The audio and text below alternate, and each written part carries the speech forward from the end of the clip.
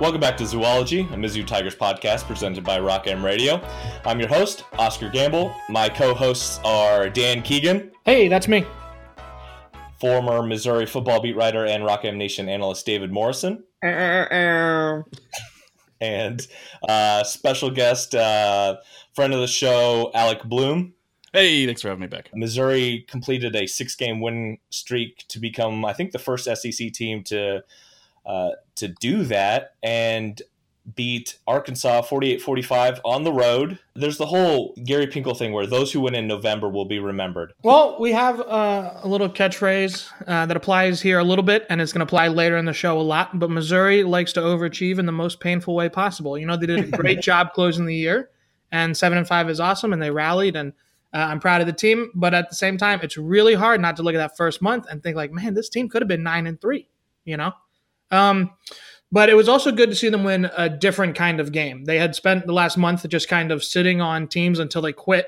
And this was different. The opponent was up for the game. They were trying hard. There was a tough QB that was reliably stressing their defense. That hadn't happened in a month.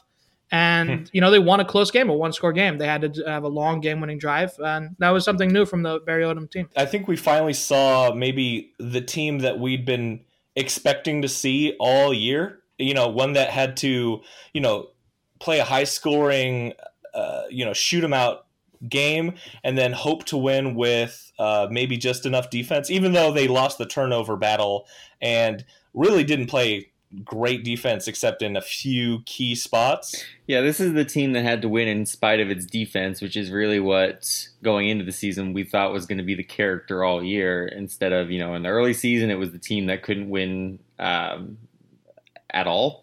And then in the late season, it was the team that could, you know, beat the crud out of teams that were very dysfunctional. But then, yeah, this game was, I mean, they waited until the 12th game of the season to do what really we thought the entire season would be, which is just light people up offensively and then have to win in spite of that defense. And yeah, I would say aside from Marcel Frazier and Terry Beckner, I mean, there wasn't like anything to like about the defense yesterday. I mean, Adam Sparks made a nice play on the ball for that interception, but he also got burnt a couple times. And I mean, that's the character of a fairly young defense. I would say Garrett had a decent game. Yeah, he did. Maybe stats, I don't know, but yeah, Garrett again played well when he was going forward, but him and Terrence Hall can't cover, and so that happened a couple times where they got burnt over top. But I mean, it's a good way to end the season, getting up against a game opponent and actually winning a close game, because they really haven't had any close games this year except for Kentucky, and that one went the other way. So I mean, it's a good way to go into bowl season on a 6-game win streak, and hopefully playing a team that's a winning team for once. Dan, you'd mentioned that the Arkansas tested Missouri's defense and their secondary, which they haven't been tested in a while. I'm shocked that we didn't get that out of Vanderbilt or Tennessee. Not that they're necessarily great at that, but Mizzou secondary is so porous. I don't understand why people are even trying to run on Missouri and they're just not chucking the ball. I thought a lot of these games were going to be a lot closer, maybe not as close as this, but I thought there was going to be a lot more shootouts towards the end of the season, because I thought everyone was just going to be throwing the ball. There wasn't going to be a lot of running. So I was a little shocked we didn't get that earlier, and I guess I shouldn't have been shocked to actually see it out of Arkansas.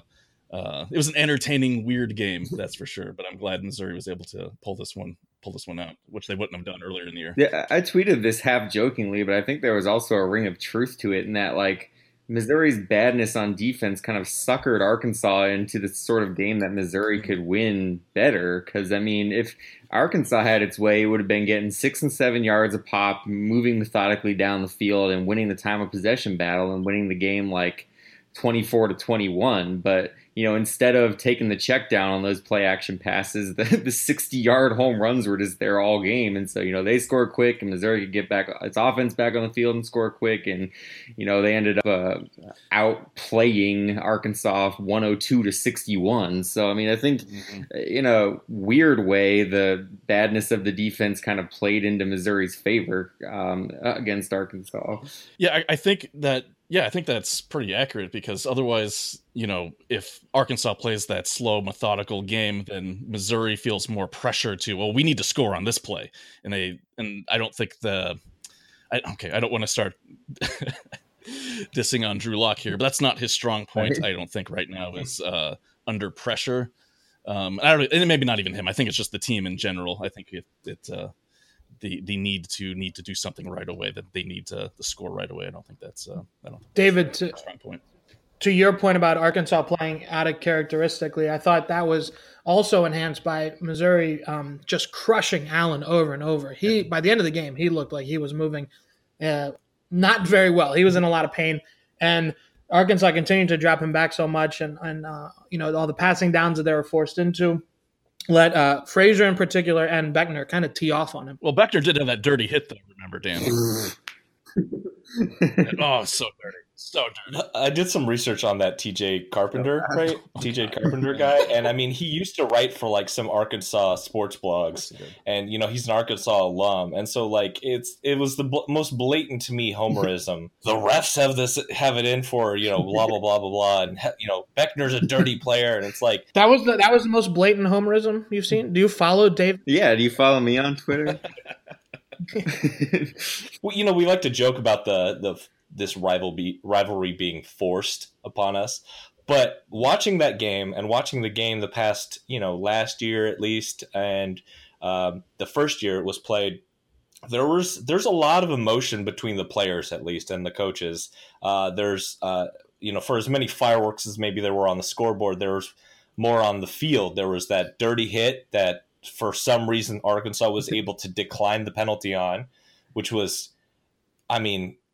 peak idiocy. I think I don't even want to get into that because it was so dumb and bizarre. And people will say, well, Arkansas didn't do anything about it, except Cam Hilton got like creamed on the kickoff. So for as hot as Missouri had been playing, they kind of did that thing where they played down to the competition, and Arkansas almost ruined that whole hot streak turnaround narrative of Barry Odom's. We talked earlier about how they didn't have anything to play for, but they weren't quitting. This wasn't an example of the Florida or Tennessee where, even though it was common knowledge to most that the coaches were either already fired or about to be, this team played like they wanted to be there and wanted to beat Missouri and had, put some stake and some value in it. But I'm glad that Missouri came out on top to kind of complete the Gary Pinkel revenge tour. And the Drew Lock revenge tour, like we were talking about last week. I mean, Drew Lock had just a miserable game in the rain in Fayetteville 2 years ago. And then this year he throws for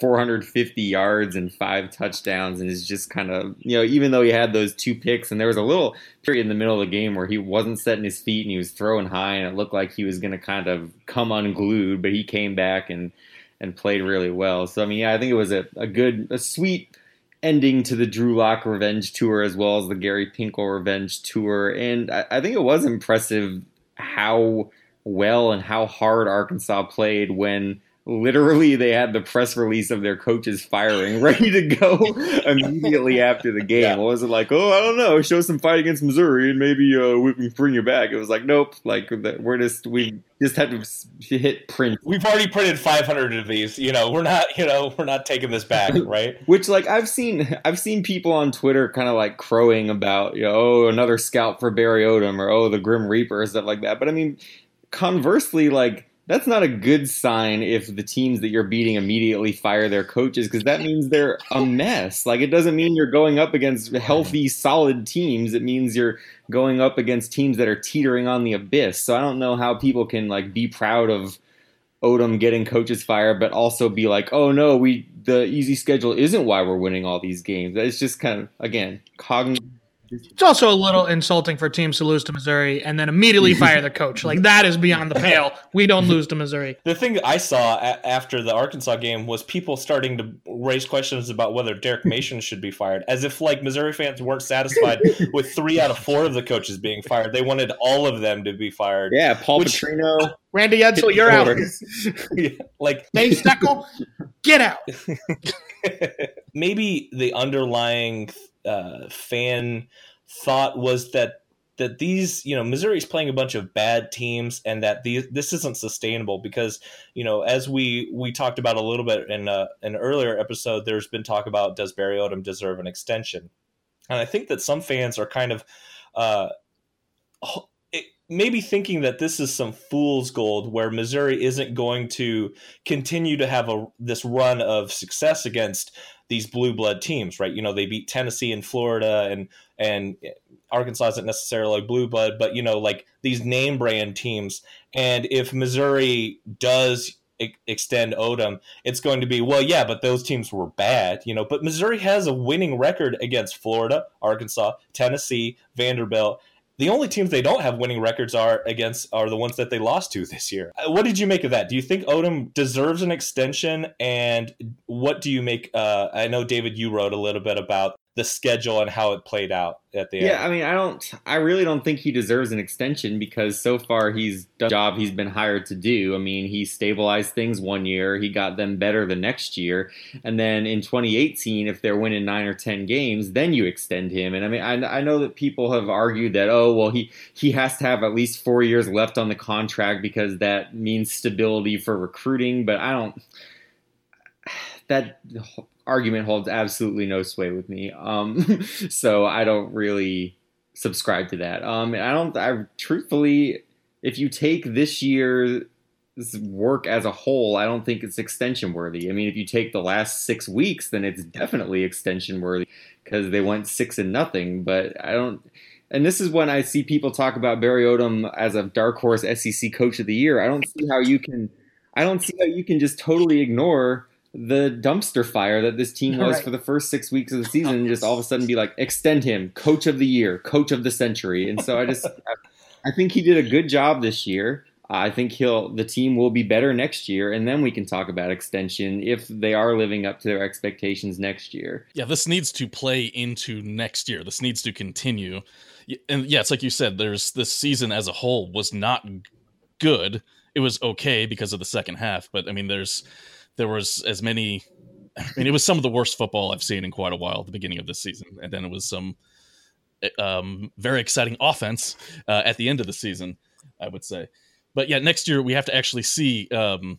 Do we find out if Barry Odom is just a slow starter, which isn't good? You can't really have that in football. You can have that in basketball. You can have that in baseball. You can't have that in football. And maybe it's not slow starts. Maybe there's bad stretches. Maybe that was an anomaly this year, and there won't be as bad of stretches as we saw the start off the season. But yeah, we have to see this continue to progress through next year. And then before you talk about any kind of extension. Mm-hmm. To me, the biggest on-field performance that was different in the second half, outside of Drew Lock's incredible hot streak, was the running game. And the offensive line, coached up by Glenn Ellerby and those guys, a couple younger guys stepping forward and really just opening up really big holes in the running game against SEC opponents. That's the thing that, if that's stable and the same and continues to develop next year, can lead to a great year and then eventually a Barry Odom extension. Because over the first half of the year, that just wasn't there. And the passing game suffered, and the time of possession suffered, and all those things suffered. So to me, that's the biggest step forward that they can continue to make next year. And also, in addition, just like general program coaching staff stability. Don't forget, this is a team that fired their defensive coordinator after week 2. That's unheard of. I don't think you extend a head man who goes into a season and fires a defensive coordinator after 2 weeks. If you're going to extend somebody, extend Glenn Ellerby and Joe John Finley, because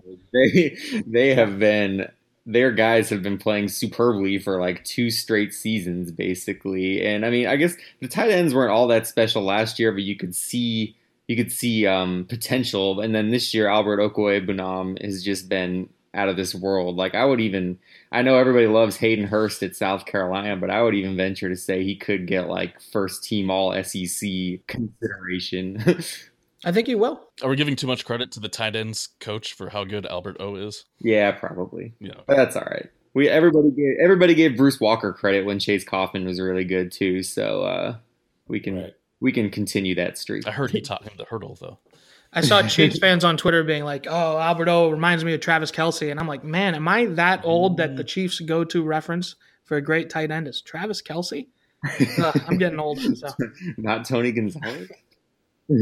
Dan, you were talking about the turnaround of the run game, which I thought was interesting because, we haven't even mentioned Ish Witter's just standout performance, not just versus Arkansas, where he single-handedly outrushed Arkansas, the team that wants to pride itself as a running team. He had 170 yards and Arkansas as a team had 133. We call that the Tony Temple. Yeah, he had 39 carries. He had a touchdown, and that was his third straight game of over 100 yards. And he's 8 yards away from breaking 1,000 yards on the season. I don't think anybody would have predicted that, given the, kind of the start and the narrative around his abilities coming into this year, at least. And he had the game that basically sealed the game. That big run down the middle of the field that got them well into field goal range, into safe field goal range. I've always felt really badly for Ish Witter during his Missouri career because I feel like fans gave him undue hate just because he was thrown into a role that he wasn't ready for at the time. In 2015, on the worst offense in the history of the program, he had to become a feature back because Russell Hansborough was hurt. I mean, he wasn't very good because the line wasn't very good, and I feel like from that point, everyone's anytime a new running back came in, they were like, "Oh, thank God we can put Ish Witter on the bench now." But I don't think he was ever that bad. I think it was out of his control. And so, I mean, I feel like senior year has been a nice kind of, I don't know, how you like me now tour for Ish Witter, kind of, because he's been good and he's been a feature back. And he's been good as a feature back. And I mean, even I have been saying his most utility is as a third down back, and I don't think he could ever be a feature back. But he's shown he can run 40 times a game and take the kind of huge Ish Witter hits that he's been taking for 4 years and still come back from it. So, I mean, I think it's been a nice piece of just redemption for him after it seemed like everybody kind of turned off of him after 2015. Yeah, everyone got real excited about Demaria Crockett and then Larry Roundtree, but it's been Ish Witter the whole time. It was always you, Ish. Well, I think, let's be kind of fair here. The offensive line was really bad back then, but he wasn't ready to play just in general. He wasn't physically ready. I mean, he couldn't break a tackle because if you swiped his ankle, he fell down. I mean, and I'm not trying to, it's no offense to him. He just wasn't physically ready. Like a lot of high school or kids coming out of high school just aren't quite ready. It takes them a couple of years. And it kind of reminded me of Tucker McCann last year. Not that he wasn't physically ready to play D1 football. I don't think he was mentally ready to play, but he had to be our kicker last year and he struggled mightily. He got lots of crap. And he's redeemed himself this year. And we know he's redeemed himself because we don't talk about him, which is what happens with kickers, and that's good. But it just reminds me of the same thing. I mean, fans just have to realize sometimes it's just a numbers game, and sometimes you got to plug in a player who's not ready to play, and you have to just watch him eat it for an entire season or so. I think Tucker McCann's a good one to bring up because Oscar, I think I saw when he was lining up for that 19-yard field goal to win it last night, just the narrative that takes people's minds. Somebody was like, "Oh no, Tucker McCann on for a game-winning field goal," and you were like, "Dude, he's been good. He's made 14 out of 16 field goals this year. So even though he's put in an entire years of evidence that he's over the yips that he had last year, people are still like, "Oh god." He had one missed kick because it was blocked, and then I think I don't remember anything else standing out. He had at the first game of the year, he kicked the kickoff. His first kickoff of the year went out of bounds, right? Right. And then he missed an extra point. Yeah. So it's like everyone's like, "Oh, here we go again." And then he's been good since. Oh, he's been. We called that one. There were a couple things in that game yesterday that I was like, "Oh, Zoology called that." We called that in the preseason episode with Bill. We called McCann as a bounce back player.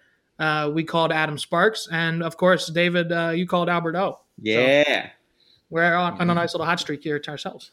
I get this sense that Alberto hasn't been reading his press during the entire season, and then after the bowl, he's gonna go back and see me just weirdly obsessively tweeting about him all year and be like, "Oh my god, who is this guy? I need to watch out for him." But no, Albert, I like what you're doing out there, man. Nothing weird. Just enjoying what you're doing. I'm getting some Photoshop ideas here. The movie Stuck Together with a Matt Damon and Greg Kinnear. Oscar, can we mentioned the end of game. Can we talk about that real quick? What the hell was going on at the end of the game? I'm so confused of how that played out. Well, the Brett Bielema like weird timeout, and then the Barry Odom weird timeout, or Well, all of it. I mean, Odom, I'm not sure exactly I don't know why we had to score a touchdown. They didn't have any timeouts left. Why were we leaving time on the clock? It was 4th down. Why did we leave 6 seconds on the clock? I was so confused of all of that. If you want my honest answer, I think coaches, there's a lot going on, and sometimes if you're the only one making the call, or if you're the guy who's here where you don't have maybe a timeout coach or something like that, you react in the way that you think I thought we had less time, or I thought we had more time. Brett Bielema should have much more experience with this, right? He's been a head coach for a while.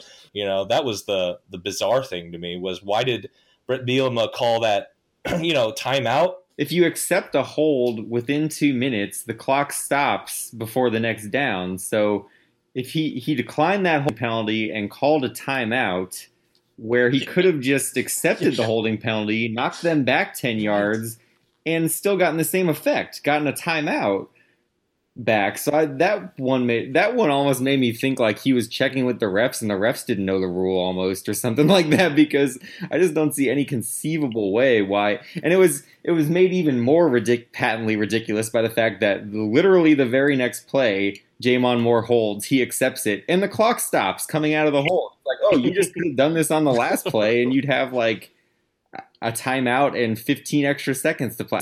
Yeah, that was very confusing. To make it easier for coaches, since it's, as you said, it can be very stressful at the end of games, should they be allowed phone a friend or tweet a friend? Since we're all watching the game, we all know what they should do. So should they tweet at us what to do? Should that be allowed? He's got somebody in the press box who's just reading Twitter, what should I do here? Taking a poll. He puts out a little poll, sets the time delay as 1 hour or something like that. Throws his phone a flag. You just call Barry Alvarez and see what's going on. Yeah, I don't really understand it. My working theory is that Odom has some dirt on Bielema. That's how he got Arkansas to play so badly last year in the second half, and that's how he got him to screw up the end of this game. Or maybe it was just that Bielema was like, you know what? I do know that I'm going to get fired after this game, so why not gift them this win? And we got to talk about Drew Lock. 43 touchdowns, broke Chase Daniel's 2008 record for passing touchdowns in a year, as well as Andre Woodson's. He's had 8 straight games with 3+ passing touchdowns. His 12th career game with 5+ completions of greater than 20 yards, which I thought was impressive. That breaks Chase Daniel's record of 11.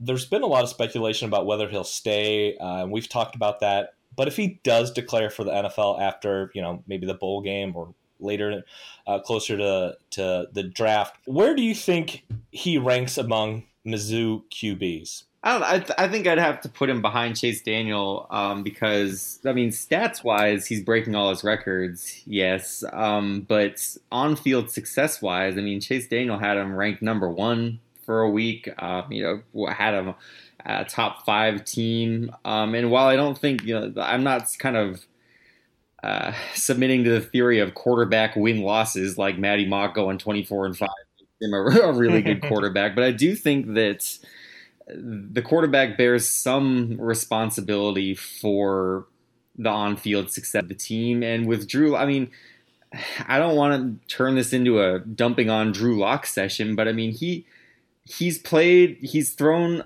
a buttload of touchdowns, more than anybody in the history of the SEC. But he has, in 3 years, he hasn't really beaten anyone. He hasn't played that great against great defenses. I think the Georgia game this year was probably the first time that he's really shown out against a really good defense. What's his signature win? His signature win is probably Arkansas last year. I think that's probably the only bowl team he's beaten. Or I guess they beat Vanderbilt last year too. So I would rank him behind Chase Daniel, but just by sheer magnitude of numbers that he's put up, and really from the arc that his career has taken, from just down and out as a true freshman to record setter as a junior, that's impressive too.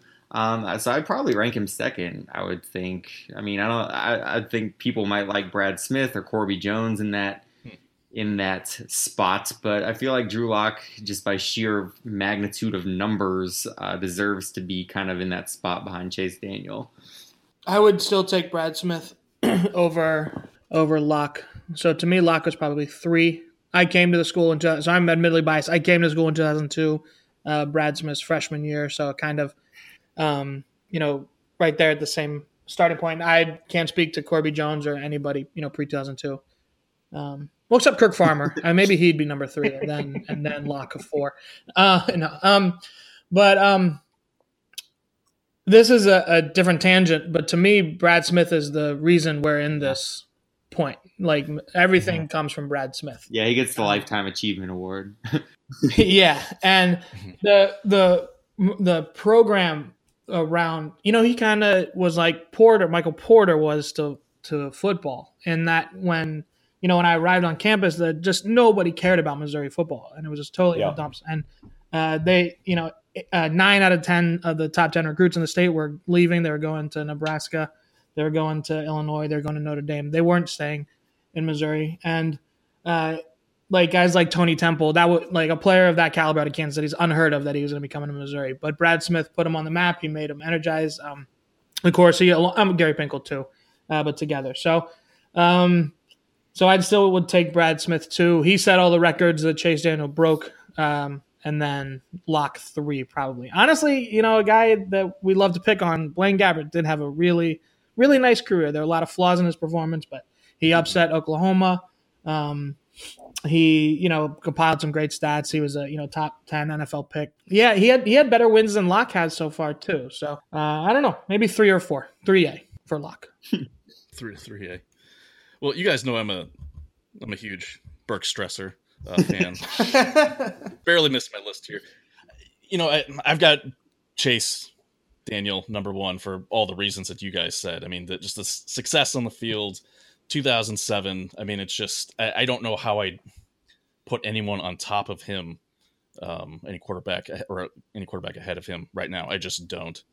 And along the same lines as what Dan was saying about Brad Smith, that's why I've got Brad number 2. I mean, just like I said, that very similar, that Michael Porter effect, just kind of a school changing player, just kind of changed the fortunes for Missouri football.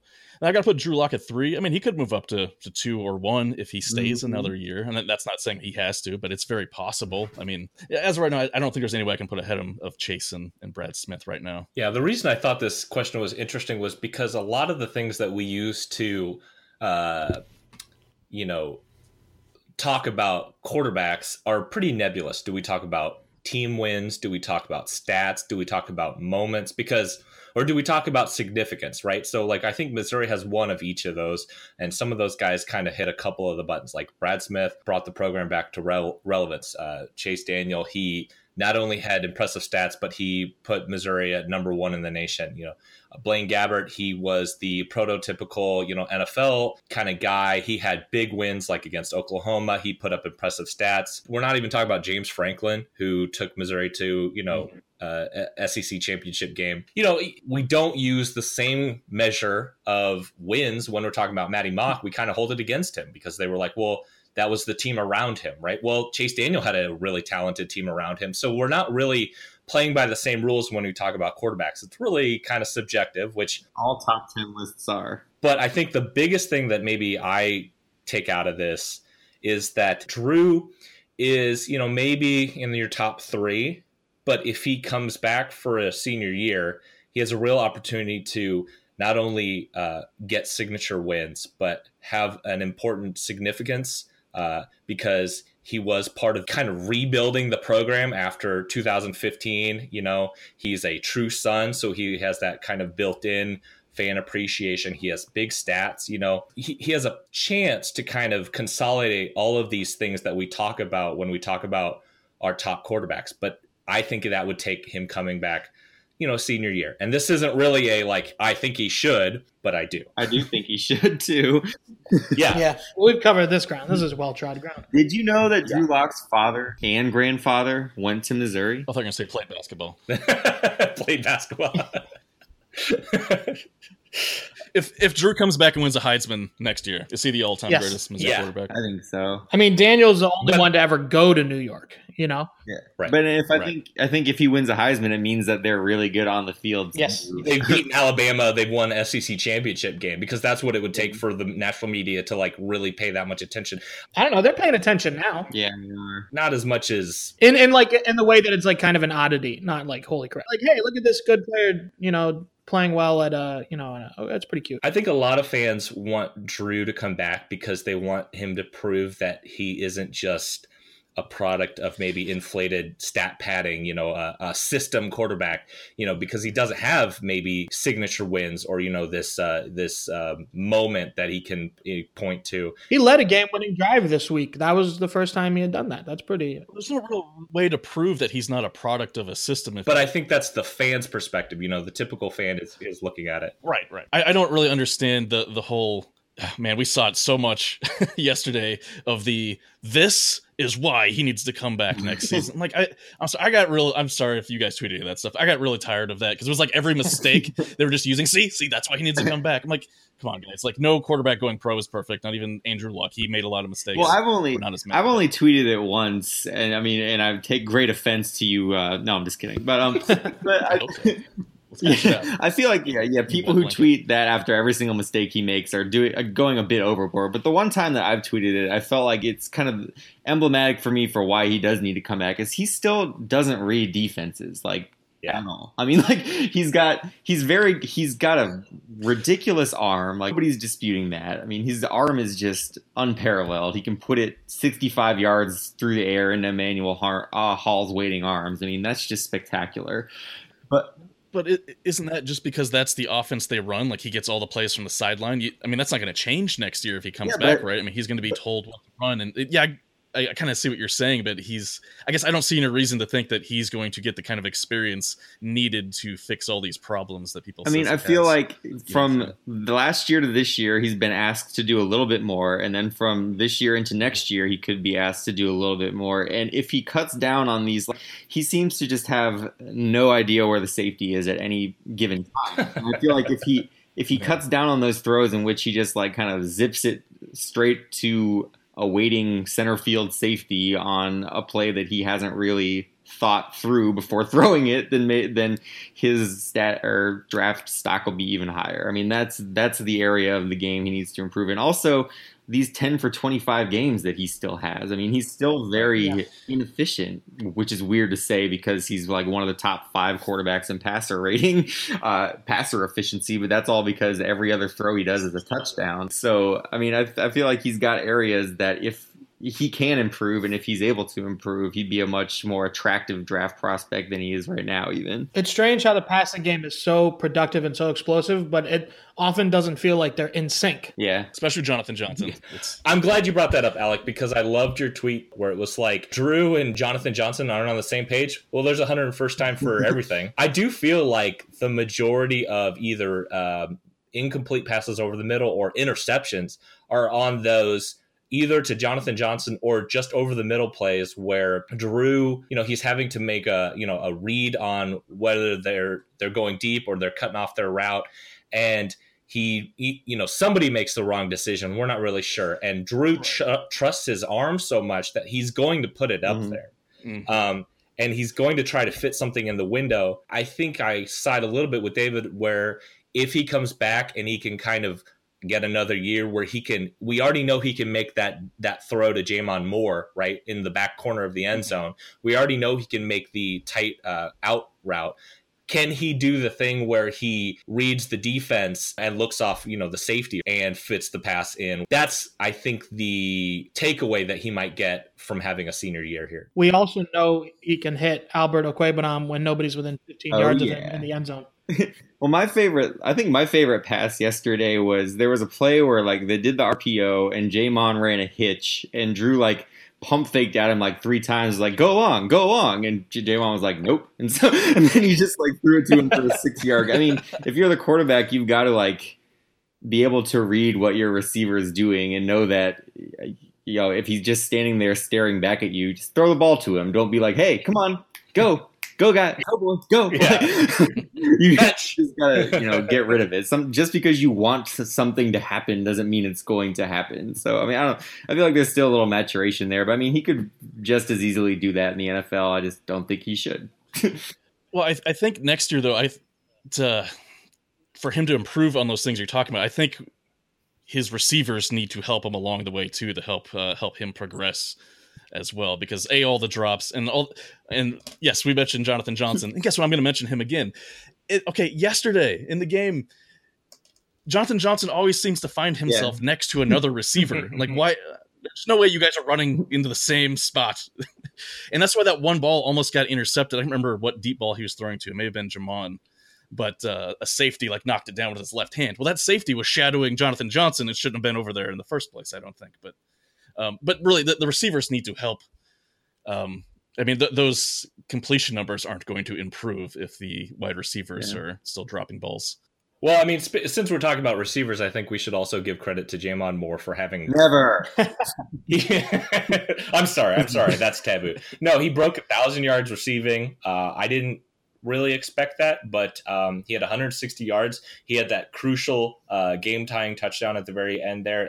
That was a really impressive, no matter what you might say about whether he pushed off or not. That was a really impressive catch.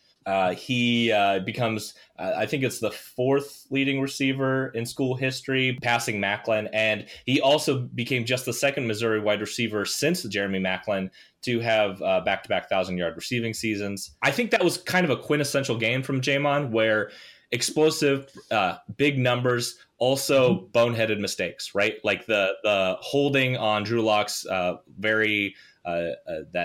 touchdown that was called back towards the very end. The substitution penalty. But I still feel like that was the quintessential Jamon Moore game. Yeah, quintessential because most of the fans who watched it are probably going to harp more on one first down catch he missed than the touchdown pass he had later in the game. Yeah. I don't know. You guys know my thoughts on Jamon Moore. He's been criminally underrated for his entire Missouri career. Yeah, he has problems with drops, but so do other receivers. And this year especially, his drops haven't been any worse than, say, Emanuel Hall's have. And I feel like, at least in the game yesterday, the the touchdown catch he had made up for at least 2 of those drops. Because like you said, it was... first off, he got away with offensive pass interference, which is a skill unto itself, being crafty enough to push off and get away with it. And then I think that's the Michael Irvin, right? And then he made a ridiculous catch in the corner of the end zone. So I mean, I feel like you can forgive him dropping a 3rd and 6 hitch for 7 yards if he's going to catch a touchdown like that. I don't know. He also came up big when Missouri needed him most, because Emanuel Hall was out in the second half. Emanuel Hall, all he does is catch bombs. 2 50-yard touchdown catches, and then was out in the second half. And Missouri, they were basically, relying on Jamon Moore to be their deep threat guy, and he came through when they needed him. Hey guys, does Emanuel Hall transfer next year if Drew Lock? You mean does he transfer to the NFL? Because he's not going to get the ball, is he? If Michael Wilson is at quarterback, he's not getting the ball. Because Mike is just going to carry it, or he's just going to run with it. Well, he's just going to run it. He's not going to throw it deep. And I don't know if Emanuel Hall, the past few games, he's not the most reliable going across the middle. It may not be his game. So maybe he goes pro too. As much as another thing, as much as we've criticized Jonathan Johnson's, he made the catch of the game. He did have that one key catch on he basically, I mean, that was his only 5 targets, 1 catch, the most important one of that, at the very end there to extend that 5-minute drive. And it was a tough catch too. A little guy going way up, climbing the ladder across the middle. That is not an easy catch. And it's not the first time he's done that either. I'm trying to remember what game a while back where he jumped way up. He locked through him a jump ball for some reason, like he was Jamon Moore. I mean, if I was a Missouri fan, which I think my Twitter presence has established that I'm not,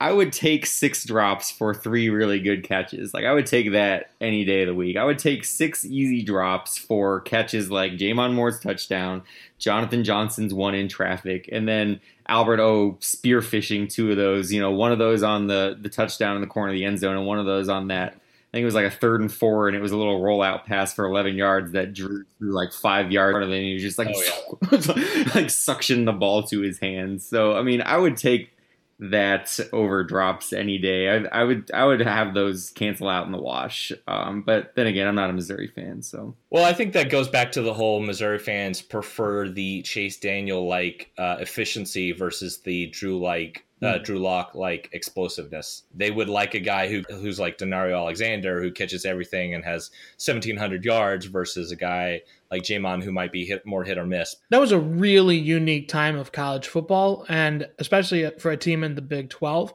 Like, those 42 out of 47 passing performances, like, those aren't coming back. Like, teams don't let teams do that anymore. You know, the way that the defenses and offenses have evolved in the last decade. Like, those I mean, yeah, there are definitely opportunities for more efficiency in the passing game, but those, like, ridiculous, 75, 80% completion lines that Daniel used to put up, though that's not happening again. Hey, one more thing, and this will go to David's love of the tight end. Is there? I was watching the game with family, and there was a conversation about whether Albert Okwuegbunam, nope, I messed it up, is the heir apparent to the Chase Kaufman Missouri tight end. There was a conversation about, well, I think all his catches are just really when he's wide open. And then it was like right then he had that one in the corner of the end zone, that second one where it was like, that was a tough catch. He was falling down, and he I think David, you described it as spearfishing it. That was impressive. And he broke Jeremy Macklin, another Macklin record fell, where he had 11th touchdown catch and leads all tight ends in the nation. So another good guy that Missouri can rely on in the red zone, which I think really helped Missouri's red zone issues. They went 5 for 5. There was a play where Alberto caught the ball kind of heading toward the sidelines. Not the big 3rd down conversion that you mentioned earlier, David, a different one. And he was kind of turning upfield and running toward the sidelines, and I thought he was going to do the Chase Kaufman hurdle, but he just kind of ran through the guy. I mean, this might be blasphemy, but I feel like he can be more than Kaufman and Rucker, because they were basically big glorified wide receivers, whereas what Josh Heupel's asking his tight ends to do in this offense is get into the backfield and be the lead blocker in the run game too. And so not only is he leading the team in receiving touchdowns, but he is a key component to their running success. He's the one who's sealing the outside of the holes that the running backs are going through. So, I mean, he might not ever put up the receiving numbers that Kaufman and Rucker did, but he could be just as valuable, if not more valuable, to offensive health. That was always the big issue for Missouri tight ends when they went to the pros, was that they couldn't block in the run game. That's why Rucker and Kaufman didn't, really stick around too long. But I think we're seeing Albert O kind of prove that he can be that guy, and that's pretty impressive. I agree, especially for a guy. Also, he's a redshirt freshman. Yeah, especially for a guy who's a redshirt freshman. I feel like we got to record a little episode here of talking about Beckner. Do we have a theme song for that yet? Let's get one. Eating faces, batting balls, talking about some Beckner. It's not an 80s sitcom. Yeah, he was great. He ate some faces. He got called for a penalty that was not a penalty. He a lot of pressure up the middle. Also didn't get called for a face mask that was a penalty. Oh yeah, that was good. That balanced out. Yeah, yeah, he had a great game. Ended his Tiger regular season career pretty dominant fashion, and hopefully he can do the same in the postseason. I think we can all agree that he's gone, right? Like he's going to be gone, right? Like he hasn't put much thought into that, guys. He just wants to finish the season with his brothers. Okay. I was a little surprised at how little CBS kind of talked him up as, like, they didn't really talk about him as an NFL pick. Well, they were talking about Marcel Frazier, who deservedly was having also a pretty standout game, more statistically at least. Dan, that dirty penalty though, I saw that. I'm like, this is why Terry Beckner Jr. needs to come back to college. I'm like, this. That's been an episode of Talking About Beckner. Thank you everyone for listening. Eating faces, getting called for penalties, talking about some Beckner. Talking about Beckner. Gentlemen, it is now time for the lightning round. Yes, the first ever zoology podcast lightning round. Let's start off. We'll start off with basketball first, because we're going to talk about that here shortly. You guys can just spit out your answers whenever you want. We're not necessarily going to go in any order here. All right, you ready? No. Yeah. Absolutely not. First one, over under 19.5 wins for Mizzou men's basketball. Over. Under. Ooh. God, such a David Morrison answer right there. That was Oscar. No, I know. You gave a David Morrison answer. That's what I was saying. I don't want to sully his reputation. He already hates Missouri sports as it is. Yeah, it's already sullied as it is. Number 2, will Mizzou beat West Virginia Sunday night in the Advocare something tournament? No. Jeremiah Tilmon single-handedly beats West Virginia. Sure. So yes. Number 3, fact, Missouri is now a rebounding school. Question, who is Mizzou's all-time leading rebounder? Stepanovich. Yeah, I was going to Steve Stepanovich. No. Aw. AJ. Yeah, Arthur Johnson. Oh, that's what I was going to say first. 1,083. Good for you, AJ. Doug Smith came in second in a 1,053. Oh, that was the first name that crossed my mind. All right, number 4. How many rebounds does junior and crowd favorite Adam Wolf need to break that rebounding record? 1,080. Yeah, you just told us the answer, right? You're close. You're close. 1,081. Does he have negative rebounds? No, there's some stats there. 1. I'm going $1. I don't know. He's probably got 3-4 rebounds. So 1,078. He has 11 rebounds, so 1,073 will break the record. So good luck. Fuck off. When does he get 11 rebounds? Granted, I didn't watch any Missouri. You're not watching closely. You didn't watch the Utah game. I guess. Number 5, last basketball question. Which basketball movie has won an Oscar? That's the movie awards. Hoosiers. Basketball movie won an Oscar. Hoosiers? Blue Chip. I wish. Blue Basketball Diaries. Or no. Hoop Dreams. Hoop Dreams. Ooh. We've all given 3 answers here, by the way. Yeah, they're all wrong. It's a trick question. No basketball movie. Do you want a man? Movie has won an Oscar. Air Bud. Eddie. You want a man? Chew on a Man was sensational. So was Love and Basketball. All right, so let's move on to the football questions. First one. Does David Morrison hate the University of Missouri? Hell yeah. Yes. Absolutely. That is correct. Good job, guys. Number 2, Barry Odom. What will his greatest season at Mizzou entail? So just kind of like the highlights. What do you think? Wins, top 5 finish, whatever you think. What will his best season? Like the ceiling. Yeah. Same as Pinkel. SEC championship loss. Good bowl win. Top 5-ish. Yeah, I would say an upset of a blue blood team, a ranked blue blood team in the season, and then SEC championship, appearance. 11-3, number 8 final ranking. A little too specific for my taste, but all right. Good answer. Settle down now, David. Number 3, who will be Missouri's defensive coordinator in 2018? Barry Odom. Who's their head coach? Red Bielema. I would love that. You have no idea.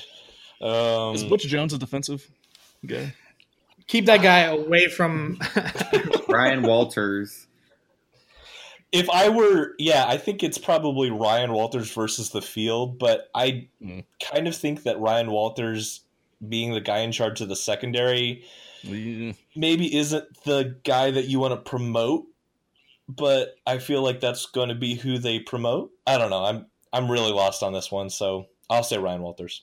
I think he'll keep it internal. So, number 4, Drew Lock now holds the record for most single-season touchdown passes in Mizzou and SEC history, as mentioned earlier on this podcast. Which MU player holds the record for most career penalties in school history? Oh, God. Oh, this is good. That's a good question. Taylor Chappell. Oh, God. James Kinney. Justin Smith. Well, I hope one of those answers is right because I never actually looked it up, guys. I was hoping one of you actually knew the answer to that one, so I have no idea. All right, final one. What is the greatest football movie of all time? Any Given Sunday. Necessary Roughness. I don't know, because I only watch movies with big lizards in them, like Godzilla. That is a good one. And something with lizards. It all works. The answer is anything but The Blind Side. So Little Giant. Anything but Rudy, maybe. I would watch a big lizard football movie. What's the? I have a counterpoint or a counter question. What's the best football TV show? Friday Night Lights. It's Coach. It's Coach. Hands down. Correct. Game Day. College Game Day. The correct answer is Playmakers. Ugh, haven't seen it, so sounds awful. I liked playmakers. My only issue with playmakers was that literally anything that could ever happen to a football team happened to that team in the span of a season. It was amazing.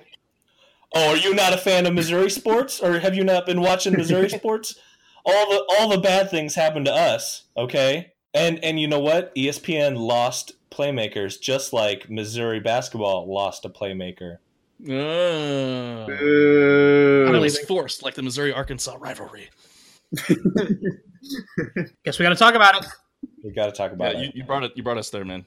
I need a couple minutes to recuperate from that terrible segue. You're welcome. Why don't you hit me with a couple air horns to help my recuperation?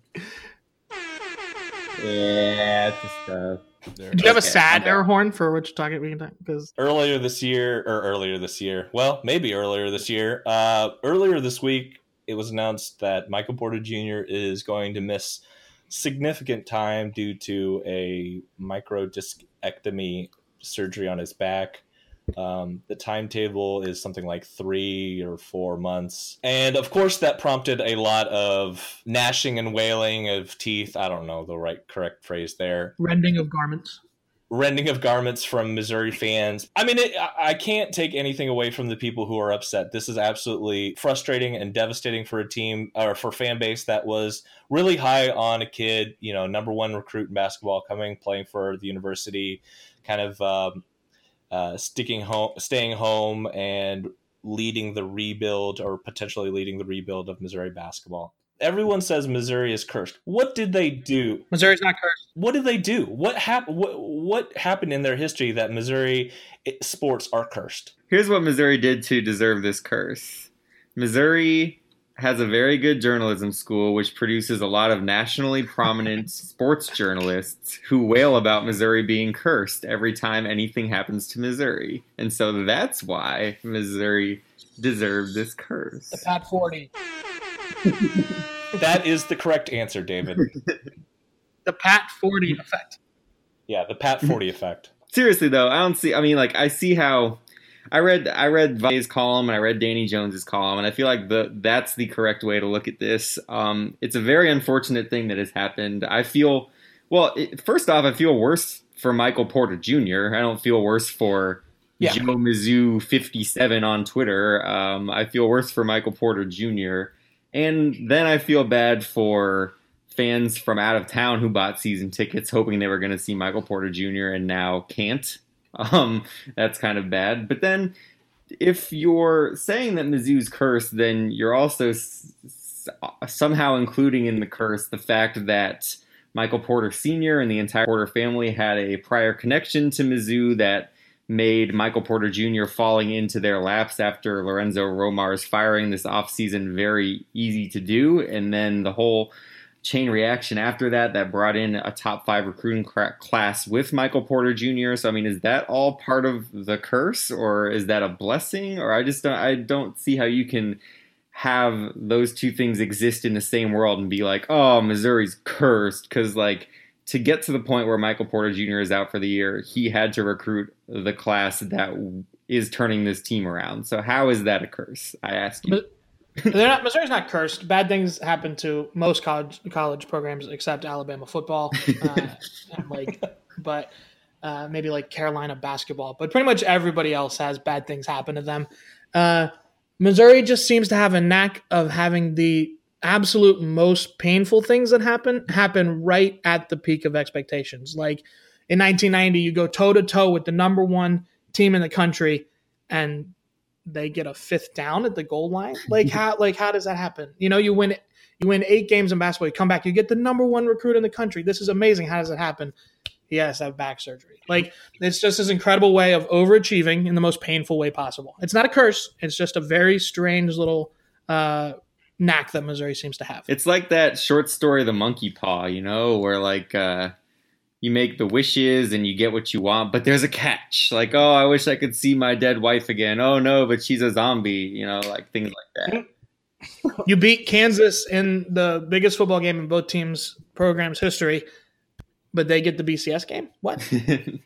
Yeah, I think pretty much if you want to be cursed, you're going to believe that you're cursed. I mean, it's just people want to live in this kind of live in pity and sorrow and just, oh, woe was me, woe was our team, oh, everything is awful. But they're not actually looking as what, David mentioned. Basketball is going in the right direction. If you want to say at any time Mizzou was cursed, it was the past 3 years. And I don't believe in curses, but if Kim Anderson would have gotten an extension for a 4th year, I would have been, yep, I'm sold. 5th down, Kim Anderson, 4 years. Yes, cursed. No, there's no curse. This program is moving in the right direction, 100% with Conzo Martin and the recruits that he's going to bring in. I don't know what kind of success he's going to have, but he's going to make them a player in college basketball again, which we would not have believed that, a little over a year ago that was even possible. But and Michael Porter Jr., as Morrison mentioned, had a lot to do with that. He helped recruit. He helped build the buzz. And John Tay, his brother, it's going to be pretty damn good. Yeah. So you accept the there's a phrase that you accept the love that you think you deserve, and I think Missouri fans are kind of embody that with you accept the narrative that you think you deserve, right? Like they think that they're cursed because they were cheated out of a 5th win. They were cheated out of a win over Nebraska. The UCLA game, or even the 1960 game against Kansas where they used the ineligible player. Like these are all examples of teams literally cheating to win, but somehow that's Missouri's fault, right? Like that's somehow something that Missouri did, or in the past that means that they deserve this. And to that I reply, how many sacrifices does athletics need to overcome that? Because for curses to be broken, you just sacrifice something. Well, Missouri sacrificed Tony Van Zandt, Dorial Green Beckham, and now Michael Porter Jr. 3 local kids, that were number 1 recruits and who have missed significant time or have been, dismissed from the team. If you're even going to talk about having this as a, Missouri has a curse, what does it take to overcome to beat that, right? I don't think you're not being honest when you talk about that. Are you talking about a cursed turnaround? Is that what you're talking about? Sounds like we need to set some stuff on fire in a trash can. I've seen Dorial lumped in with Tony Van Zandt and Michael Porter Jr. And I don't think that's a false equivalency because I agree. Tony Van Zandt and Michael Porter Jr. did nothing to deserve not having their Mizzou career come out as they expected it to. It depends who you ask. Wow. Hashtag karma, as some fans would say. But Dorial got arrested multiple times and then didn't get arrested for a thing he should have been arrested for, which was finally the final straw. And so, I don't think I've seen people including him in the gnashing of the teeth, and I feel like they need to quit it.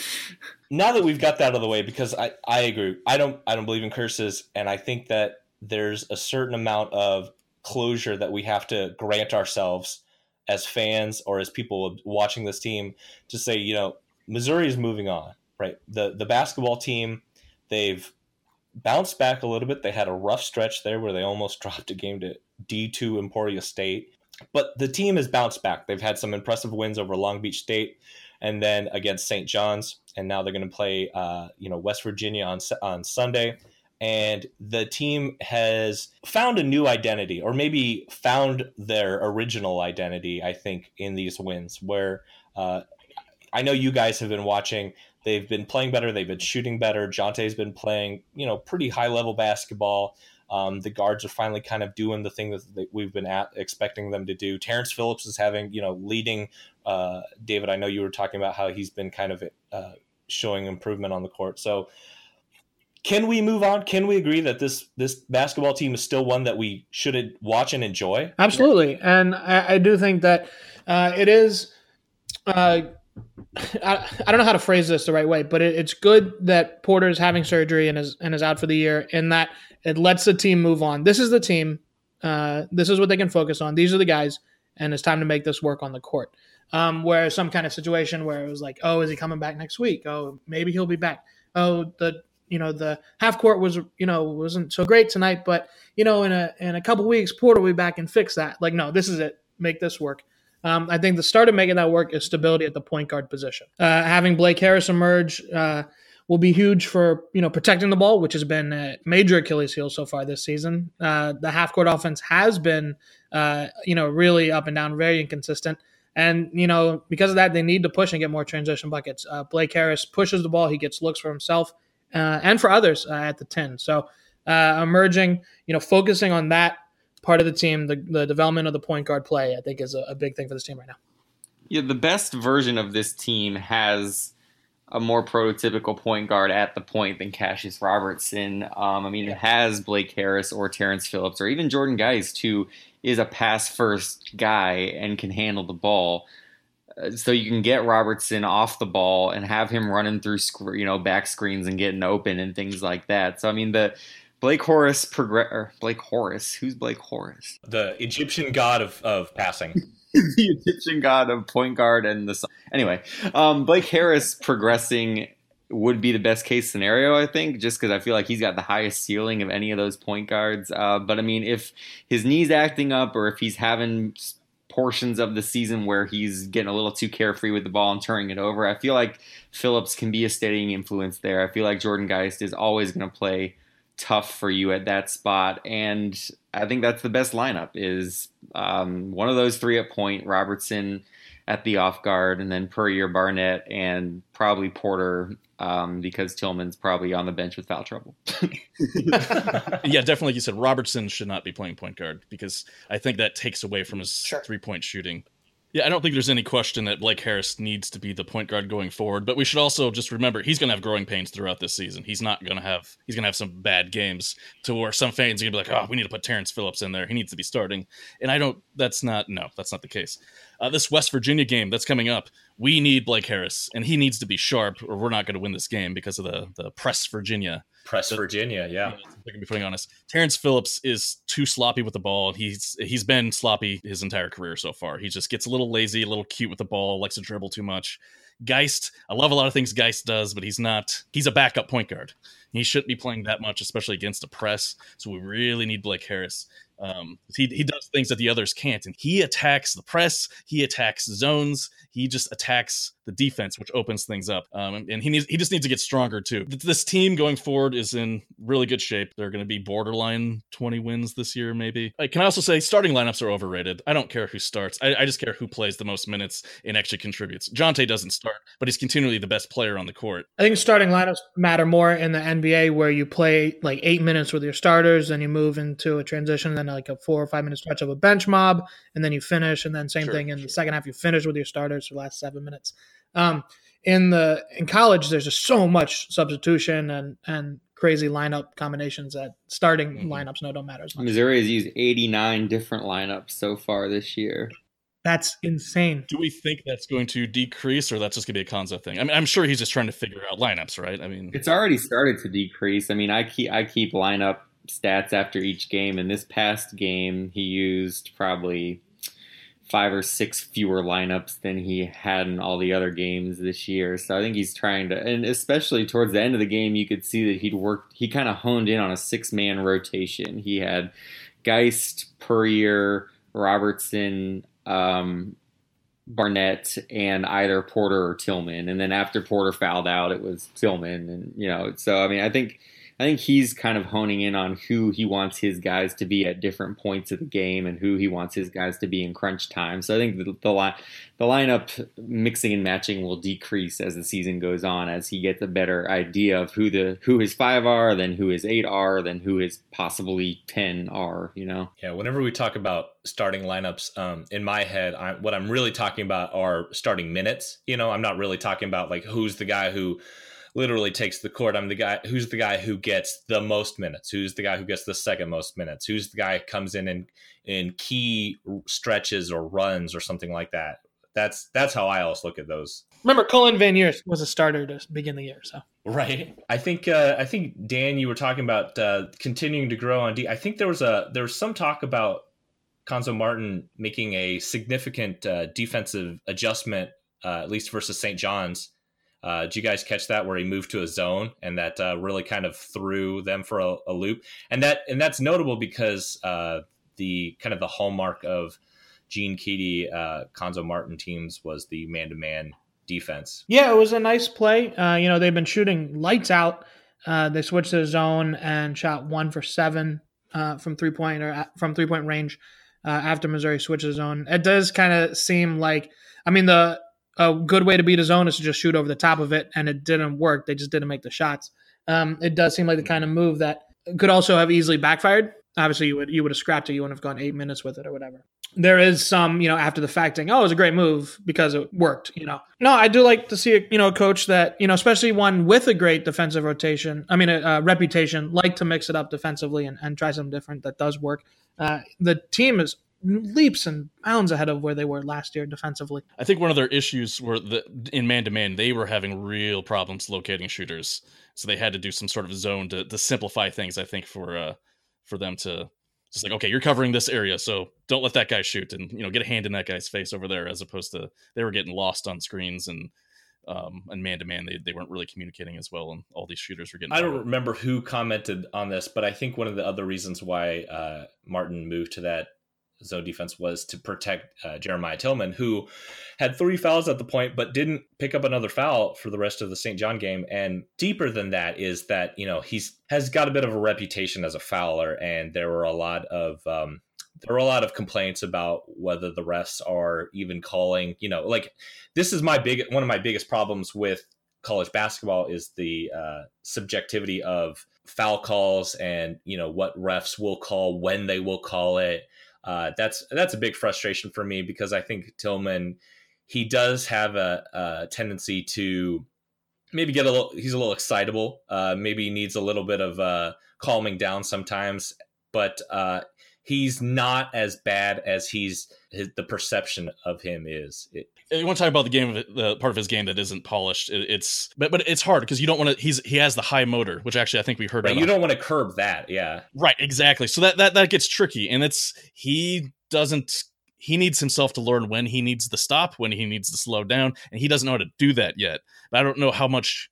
It's going to be a process with Konza to teach him that because, like I said, one of his biggest assets is that high motor and going all over the place, going for loose balls, getting those offensive rebounds, and just being physical with the other guys. Which game was it where he threw the elbow? That was Long Beach State. They called the technical, then they took it back. I mean, he did throw an elbow. He didn't have to. Yeah. The guy flopped, but the problem was that wouldn't have happened if he didn't throw his elbow. It's just he didn't need to make contact, but he wanted to. I think he has a reputation for a reason so far. Yeah, I'm glad you brought that play up because that play kind of encapsulated him in his career so far to me. It's like, yeah, the dude flopped, and yeah, they got the call right, and yeah, they probably called it on him in the first place because he's garnering a rep. But like, there is literally no reason you have to make like NBA Jam and like throw your elbows around after a rebound. So I mean, yeah, maybe he should have learned to cool it a little bit with that. But like you were saying, Alec, it's going to have to be a sweet spot of him not losing his edge and being afraid to foul while still playing a little bit smarter and being able to stay on the court a little longer. That is why he needs to come back for his sophomore season. Right? And that is why Drew Lock needs to come back and play basketball. He'll learn, but that's something that could take a while with some guys. It's just kind of hard to adjust like that. It's just So then my question to you guys is, when we talked about Jeremiah Tilmon after, the first maybe 2 games, we were talking about how he looked a lot more polished than we thought he was. He was a lot more, a lot further along. Are we backtracking from that? No. I think his offensive game is more polished. Okay. I think he is a more skilled and deft offensive scorer than we had heard. Okay. Specifically regarding like touch and foot moves. He's already flashed a really nice drop step that's probably worked, maybe like 8 to 10 buckets already this year. And it seemed that, all the talk was, oh, he's raw, he's big, he's going to crash the glass and dunk. But I mean, this is a guy that you can feed, you can throw the ball into him. So I think that's more what we were speaking about. So it's just more on the defensive end that he needs to kind of, okay. If he's earning his fouls playing, tough physical defense, then I don't have too much of a problem with that. Like, a lot of that is just a springy young guy, like fighting for ground. And, but when he's out there, being whistled for dumb, cheapy fouls, that's where, that's the ones that he needs to clean up out of his game. But those are also the ones that referees can tend to hunt when you have a reputation as a fouler. I think we've covered everything we want to do. I just saw the news, and it gives me an opportunity to kind of segue into what we're going to be talking about in the next couple of weeks. So I guess Chip Kelly's official, back to football, Chip Kelly's officially going to UCLA. We already know that Arkansas fired Brett Bielema, and Mike Riley is out at Nebraska. And though we're going to next week, next Sunday, we're going to be talking a little bit about the coaching carousel, where we think we're going to go. What do we make of some of these moves, whether they do we kind of think they fit stylistically or otherwise, or, maybe just fun ones like how much we would love to see Lane Kiffin go back to Tennessee. We'll also be talking about the bowl game, because December 3rd is when Missouri will learn where they play in their bowl game and who they'll play. So we'll talk about that, and we'll return on around Christmas Eve to talk about the early recruiting period and the bragging rights game. And then we'll have one more episode, a New Year's episode, where we'll recap the Missouri's bowl game. Look for those in the next couple of weeks. Thanks again, you guys, for coming on. Listeners, you can always jump in our mentions on Twitter at ZoologyPod. You can follow us on our Facebook page. We'd love it if you leave a review, a 5-star review. I've been your host. I'm Oscar. You can find me on Twitter at Oscar Gambler. Over there, that's been Dan Keegan. I'm on Twitter at Keegs.com. We've got David Clicks Morrison. Yeah, and I'll figure out something contrarian to tweet in the next week to get everybody mad at me. I think maybe I'll do a heel turn and say that I've hated Albert Okwuegbunam this whole time. I think that'll probably be my next one. Burn those bridges, baby. Yeah. And that's been Alec Blome. Yeah, and you can find me on Twitter if you want, at Alec Blome. That's AlecBlome. Thanks for listening to Zoology, guys.